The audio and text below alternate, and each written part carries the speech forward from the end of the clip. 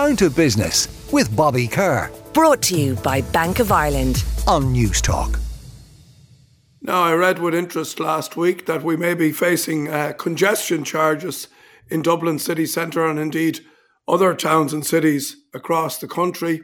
A man who was writing about this earlier in the week is Cliff Taylor from the Irish Times. Good morning to you, Cliff. How are you? Good morning, Bobby. All good. Hope you're well yourself. I'm great. Now, congestion charges, it's probably just another tax that we don't need. Let's start there. Absolutely, yeah.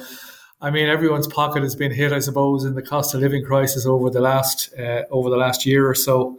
And I suppose looking forward now over the next few years, the Exchequer is facing kind of two things in terms of taxing motorists. The first is kind of this great desire to get people out of their cars, onto buses, onto trains, walking, cycling. All very well if you live in a city and you have those options, but obviously much more difficult if you live in rural Ireland. The other thing that is looming for the Exchequer is that they're going to lose a lot of money from motor taxes as the fleet electrifies over the next kind of 5 or 10 years as we all move to electric vehicles. So one of the ways to square the circle, and particularly to try and get people out of their cars, that is being floated and will be in a memo which Eamon Ryan is to bring to Cabinet shortly, is so-called congestion charges, which are charges for entering urban areas, as you say, perhaps €10 in the Irish case for people driving into Dublin city centre. Also a suggestion from the National Transport Authority that parking charges will go up very significantly. So all in all, motorists that are already facing higher fuel costs could face the prospect of these charges over the next few years, which could be significant. Let's have a closer look at this, Cliff. And I want to really understand what's driving this. Is it purely economics on the basis that you lose revenue on VRT, on VAT, on petrol and on diesel? Is it environmentally driven in that, there's the more vehicles that are in the city centre, the more emissions we're going to have, etc.? Or is it a combination of both, in your view? I think it's a combination of both, Bobby. I think certainly the climate goals and the need to reduce commutes and people driving to work and driving so often in their cars is a big driver of this. It's coming from the Transport Minister, who's also the Environment Minister, Eamon Ryan. It is part of our climate strategy. So I think that is a very significant part of this. And transport emissions after agriculture are one of the most important. And if we're to have any chance of meeting our climate goals, we're going to have to be driving electric cars or walking and cycling. There is also a long-standing economic argument that congestion charging on cars makes good economic sense because people waste a lot of time sitting in their cars, and that if we can find ways to reduce traffic on the road, that is actually a really big economic and social gain, even if you disregard completely the environmental impact.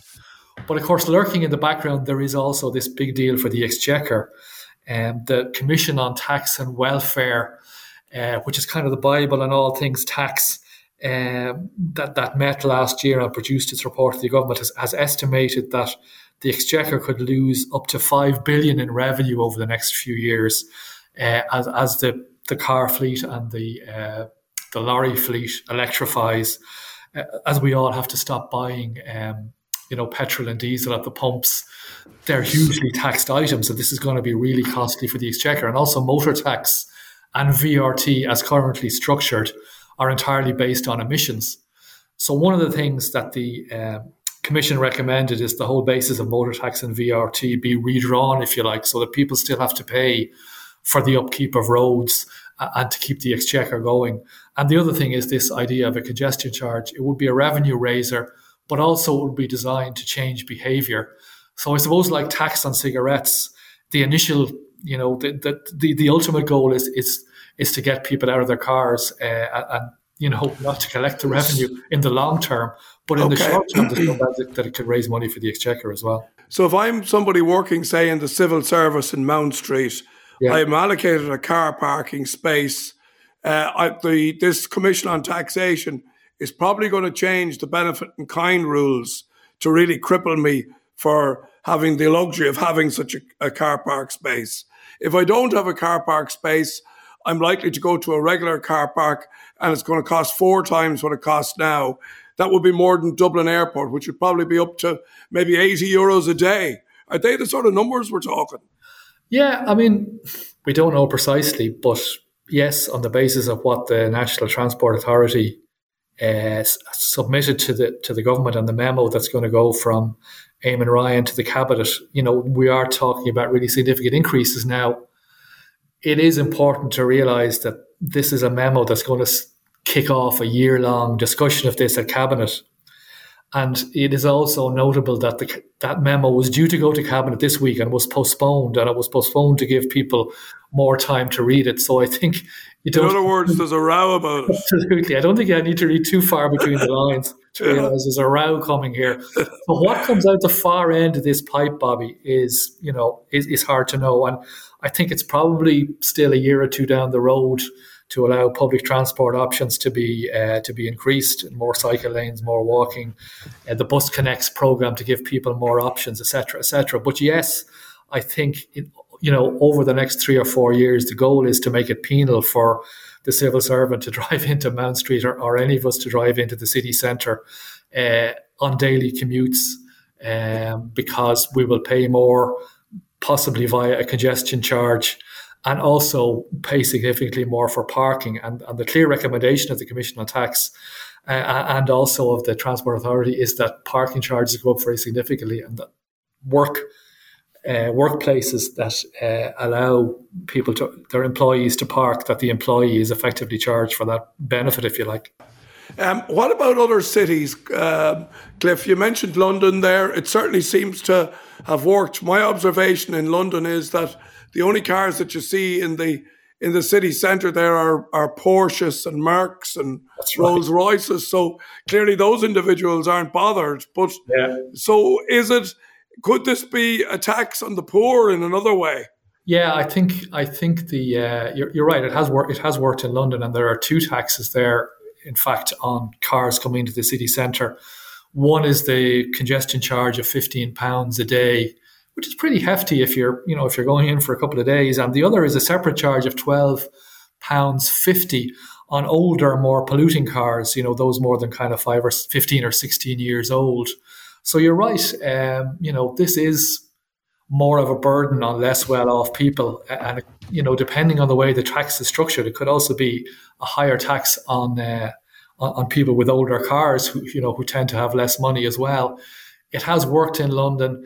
It has reduced eventually pollution, although there was an initial issue where more and more of the cars were taxis in central London and diesel vehicles. So the pollution from them did initially go up. But a lot of that fleet is starting to change now as well. But yeah, I think the fairness of this is going to be a big issue. And I think the other fairness bit of it is going to be people who are currently commuting in from the commuter counties, Kildare, Wicklow and Meath. A lot of those people are going to say, look, we've no alternative here. We have to get to work in the city centre. We don't have a decent enough public transport network from where we are to get in. And there's going to be a lot of complaint from those people that, this really isn't fair on them. Finally, can I ask you, Cliff, about the running of these schemes with, number plate technology and that kind of stuff? Are they expensive to run?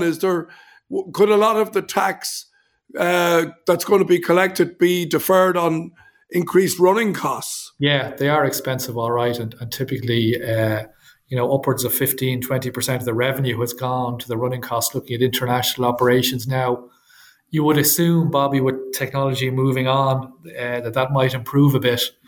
And that there's may also, and this is something else the Commission on Tax came up with, be the opportunity to be more selective in the way you charge people as technology improves, so that you may be able to differentiate between people coming from different parts of the country, or different times of the day, or that kind of stuff. Yeah, bars, all that kind of things.